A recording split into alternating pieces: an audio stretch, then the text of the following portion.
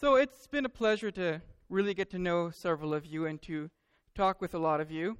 And something that many of you may have noticed by me by now is that I really like movies. I enjoy them. I enjoy going to the movie theater and watching them on the big screen.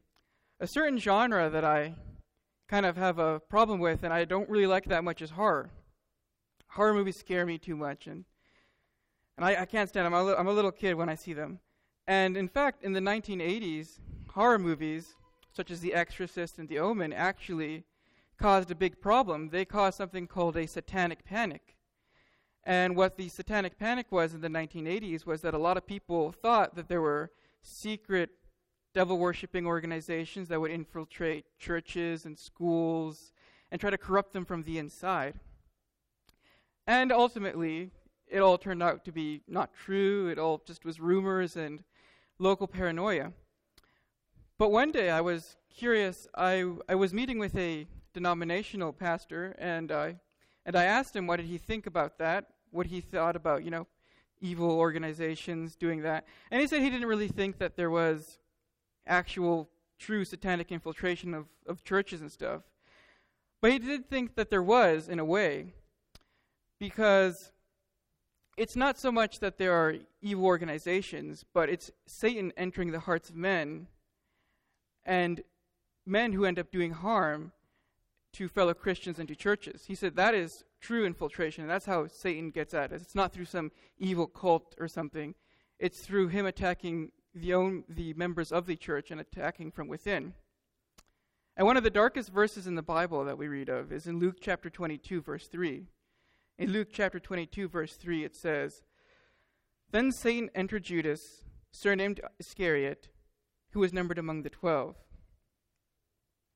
And I think there is no greater example of pure satanic infiltration among God's people than the example of Judas Iscariot. So today I'd like to do something maybe a little bit different, and I'd like to look at the life of Judas and see how he himself became an agent of Satan, and how we can avoid his pitfalls and guard our hearts against the devil.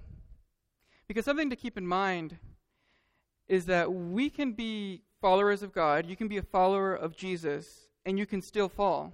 You can still fall just like Judas did. Read with me in Matthew 10, beginning in verse 1. Matthew 10, beginning in verse 1, it says, "And when he had called his 12 disciples to him, he gave them power over unclean spirits, to cast them out, and to heal all kinds of sickness and all kinds of disease. Now the names of the 12 apostles are these: Simon, who is called Peter, Andrew his brother, James the son of Zebedee, and John his brother, Philip and Bartholomew, Thomas and Matthew, James the son of Alphaeus, Lebbaeus, whose name was Thaddeus, Simon the Canaanite, and Judas Iscariot, who also betrayed him." And when we see this verse, when we see these verses, it says that he called his 12 disciples to him. And amongst those, it's also numbered Judas. And something that we sometimes overlook because of the negative stigma that Judas has given across the eras is that he was, in fact, an apostle of Jesus. He was numbered amongst the 12. Wherever they went, when it said the 12, when it said the disciples healed all kinds of sicknesses, when they said the disciples heard Jesus preach, Judas was numbered amongst them. Judas was given authority to heal the sick. He went out and preached Jesus Christ to the people. He saw Jesus perform these miracles. He was in every shape and form an apostle.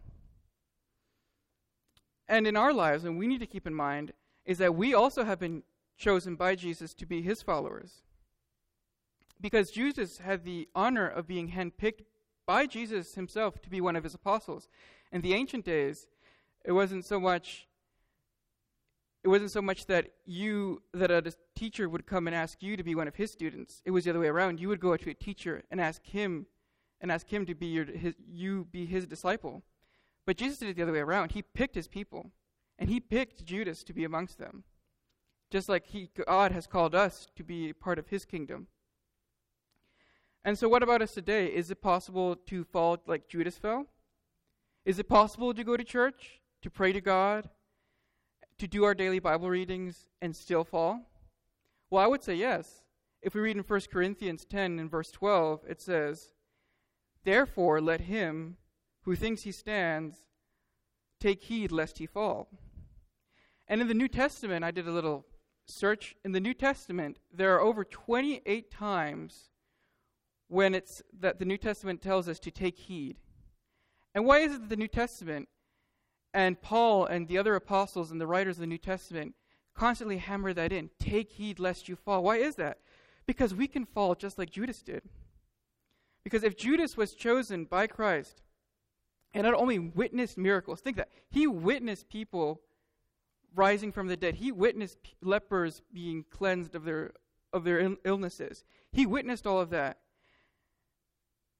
And if that man could go wrong, then what's stopping us from also following? But what went wrong with him? And how can we avoid going down that same path like he did? Well, the first thing I think we need to keep in mind is to guard our hearts.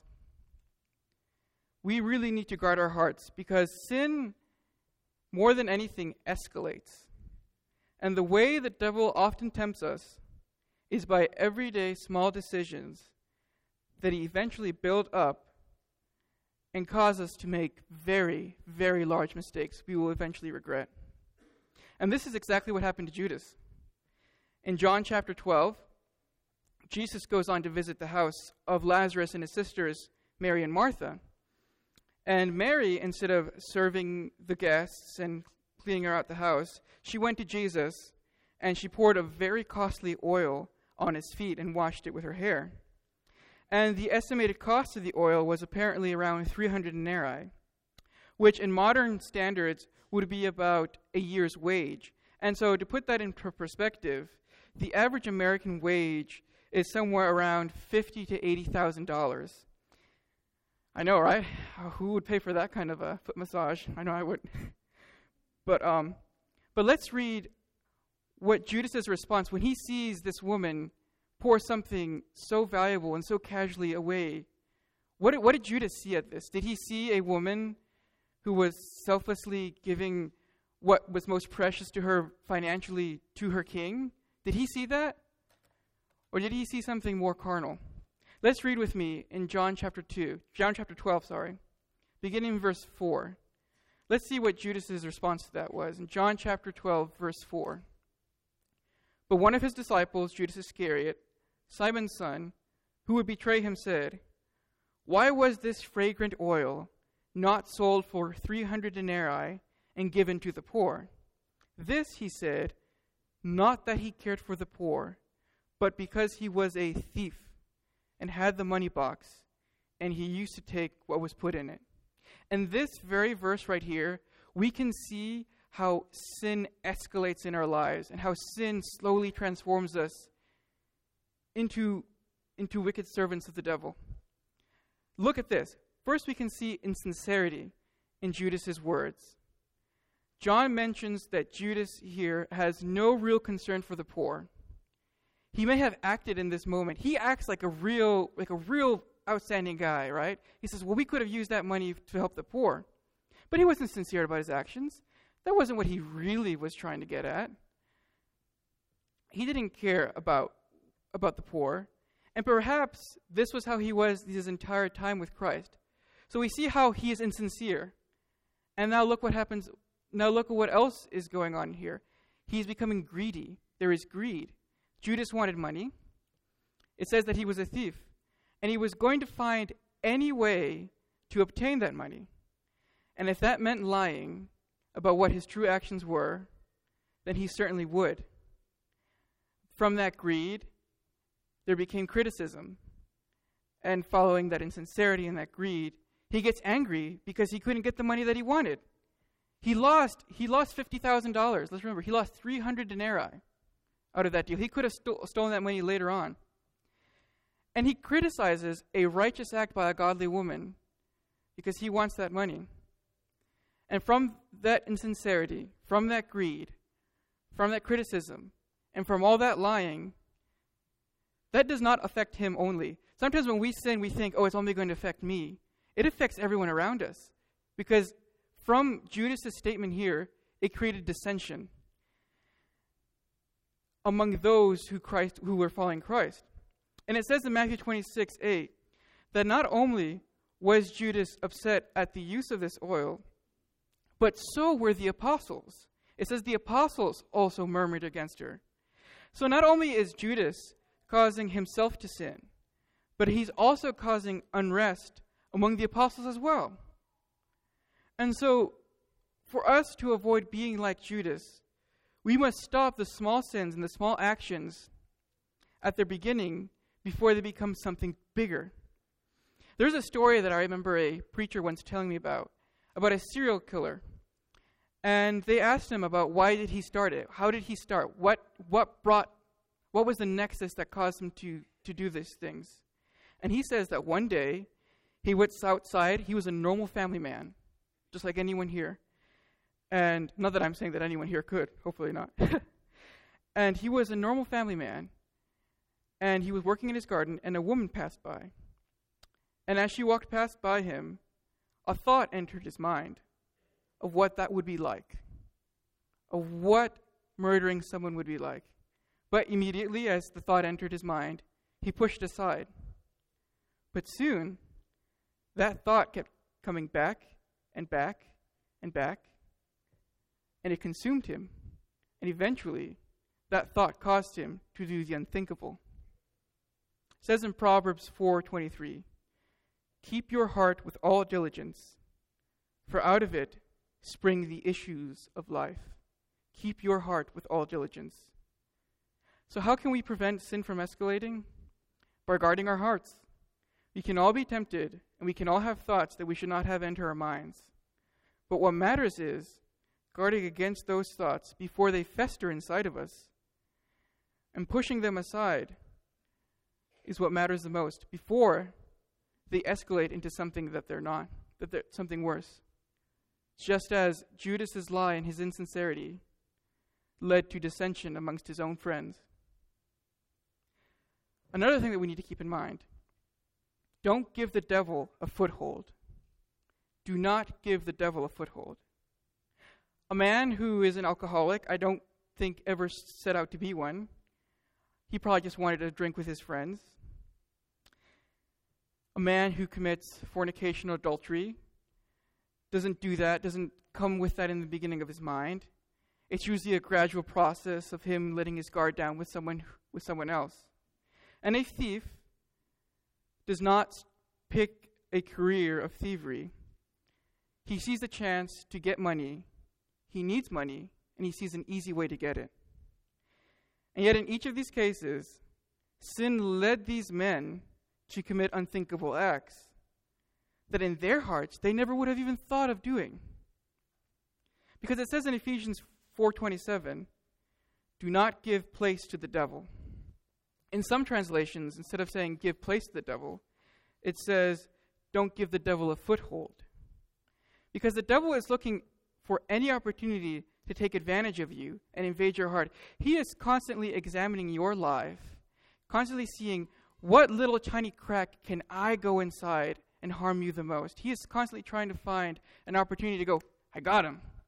He is constantly looking for that. So that's why in Proverbs it says, do not give the devil a foothold. Do not give him any space to enter into your heart. And let's look back at what happened with Judas after he complained about the fragrance oil. What happened immediately after the apostles and him complained was that Jesus finds out that they're talking about Mary this way, and he condemns them for their words, and he praises Mary's actions. But what does Judas do after he's been rebuked by his master? What does he do? It says in Matthew 26, beginning in verse 14. Matthew 26, verse 14. Then one of the 12, called Judas Iscariot, went to the chief priests and said, "What are you willing to give to me if I deliver him to you?" And they counted out to him 30 pieces of silver. So from that time he sought opportunity to betray him.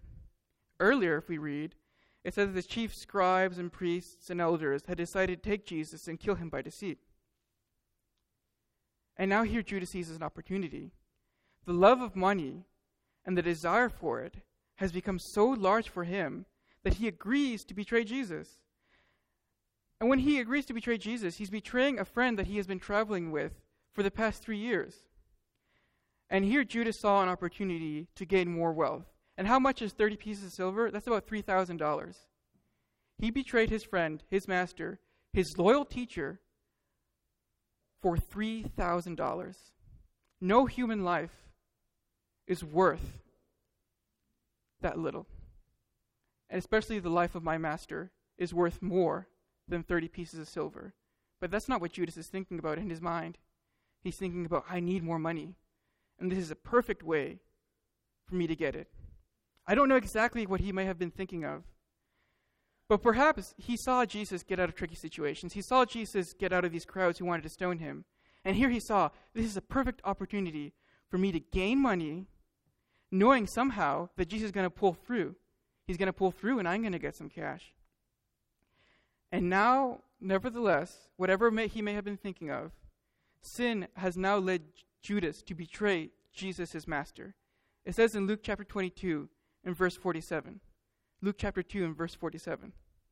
And while he was still speaking, behold, a multitude, and he who was called Judas, one of the 12, went before them and drew near to Jesus to kiss him. But Jesus said to him, Judas, are you betraying the Son of Man with a kiss? And we all know what happened afterwards.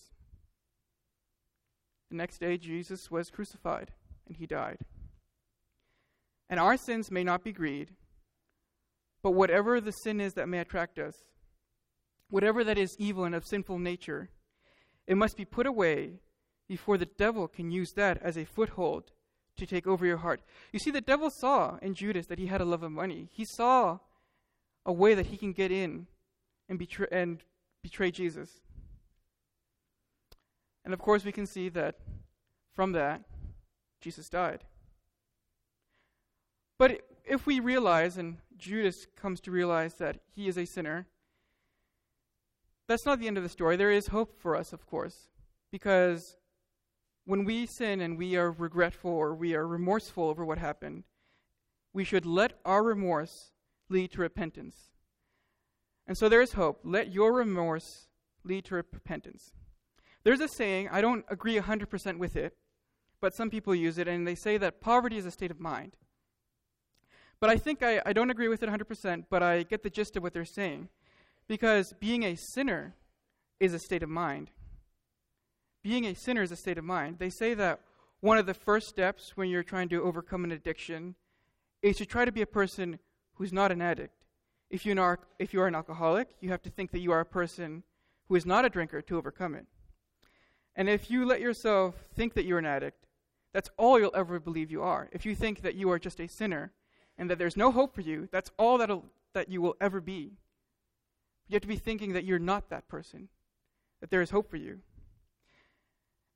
And Judas did the wrong thing. He did not understand, because at his moment of regret and remorse, it led him to defeat instead of repentance. It says in Matthew 27, and beginning in verse 3, it says, Matthew 27, verse 3, Then Judas, his betrayer, seeing that he had been condemned, was remorseful, and brought back the 30 pieces of silver to the chief priests and elders, saying, I have sinned by betraying innocent blood. And they said, What is that to us? You see to it. Then he threw down the pieces of silver in the temple, and departed, and went and hanged himself. Now, during Jesus Christ's passion and crucifixion, he had 2 disciples who in their own way betrayed him. The first was Judas, who sold him for silver, and ultimately he regretted and he went and hanged himself. But there was another one who was called Peter, who denied him 3 times. But you see, Peter did it the right way, because he used his remorse and that led to repentance. Because both men eventually regretted their actions, but both responded very differently. Judas decided to kill himself out of regret. But Peter turned back to Christ and followed him. And we know the story in John chapter 21. Jesus is now resurrected and he's with the apostles. And I think this is one of the most beautiful stories in the Bible, in John chapter 21. And Jesus asked Peter do you love me? 3 times. And at the end of those 3 times, Peter says, Lord, you know all things. You know that I love you. Do what Peter did. Get back. Go back to Christ. Don't let sin defeat you. Because there is a way out for your sins. Do not let sin and the shame behind it kill you like it did Judas. Because sooner or later, all sin will lead to death. Sometimes that sin will lead to physical death. But it will always, always, always lead to spiritual death. But there is a way out of it through Jesus. And all we have to do is turn back and follow him. Something that Peter understood, but Judas failed to understand. Because when we fail God and man, we make disappointing mistakes, it doesn't mean we need to give up. We must recognize our failure and continue to pursue God and his commandments. We have to turn back to God and do what Peter did. And just as Peter turned back to God, God gave him opportunities to redeem himself so that he could now be a faithful follower to him. Because sin, there's a song, I didn't know this was a song, I thought it was just a phrase. But apparently it's a popular song that goes to show my ignorance in music. It says, sin will take you farther than you want to go, keep you longer than you want to stay, and cost you more than you want to pay. And there's a verse that I'd like to add to that saying, because sin will transform you into someone who you're not. Because sin has made the strongest of men become shells of their former selves. And the life of Judas stands as a reminder to us of how even those closest to the Lord can become pawns of the devil. Because we fight an everyday battle, and we need to make sure that we do not become pawns in the adversary's wicked schemes. But there is hope. There is hope in Jesus Christ. There is hope in turning back to him. By remembering that Jesus Christ has called us to serve him, that he has picked us, he is calling us to serve him. By cutting off sin from the start, by remembering where sin can lead us, and by always knowing that even if we do sin, we have hope of redemption, and Jesus is always there with his arms open, asking us to come back to him. And as you leave these doors, remember that we are Jesus' followers, chosen by him to overcome sin. And may we never serve anyone or anything other than Jesus Christ. Because if you have the need to leave the side of Satan and become a follower of Jesus, or if you are a Christian and you have need to return to God, remember the example of Peter. Remember the example of Judas. There are 2 things that you can do. You can follow the example of Judas, and that will just lead to death and suffering for you. Or you can follow the example of Peter and what Peter did. And you can come back to Christ, and Christ will gladly take you in. And it says that Peter wept. He was crying out of the happiness knowing that Jesus had taken him back after the 3rd time. And so Jesus is asking you today, if you are a sinner and you would like to be a Christian, or if you are a Christian and you need to come back to the fold of God, do you love me? And I hope that today, or whenever we sin, that we can say, yes, Lord, you know all things. You know that I love you. And we can come back to the fold of God to be with him, because Christ is there waiting for us to come back with his open arms. And so if you would like to come forward, and I ask you now to come forward and stand and sing so that you can be once again part of God's people.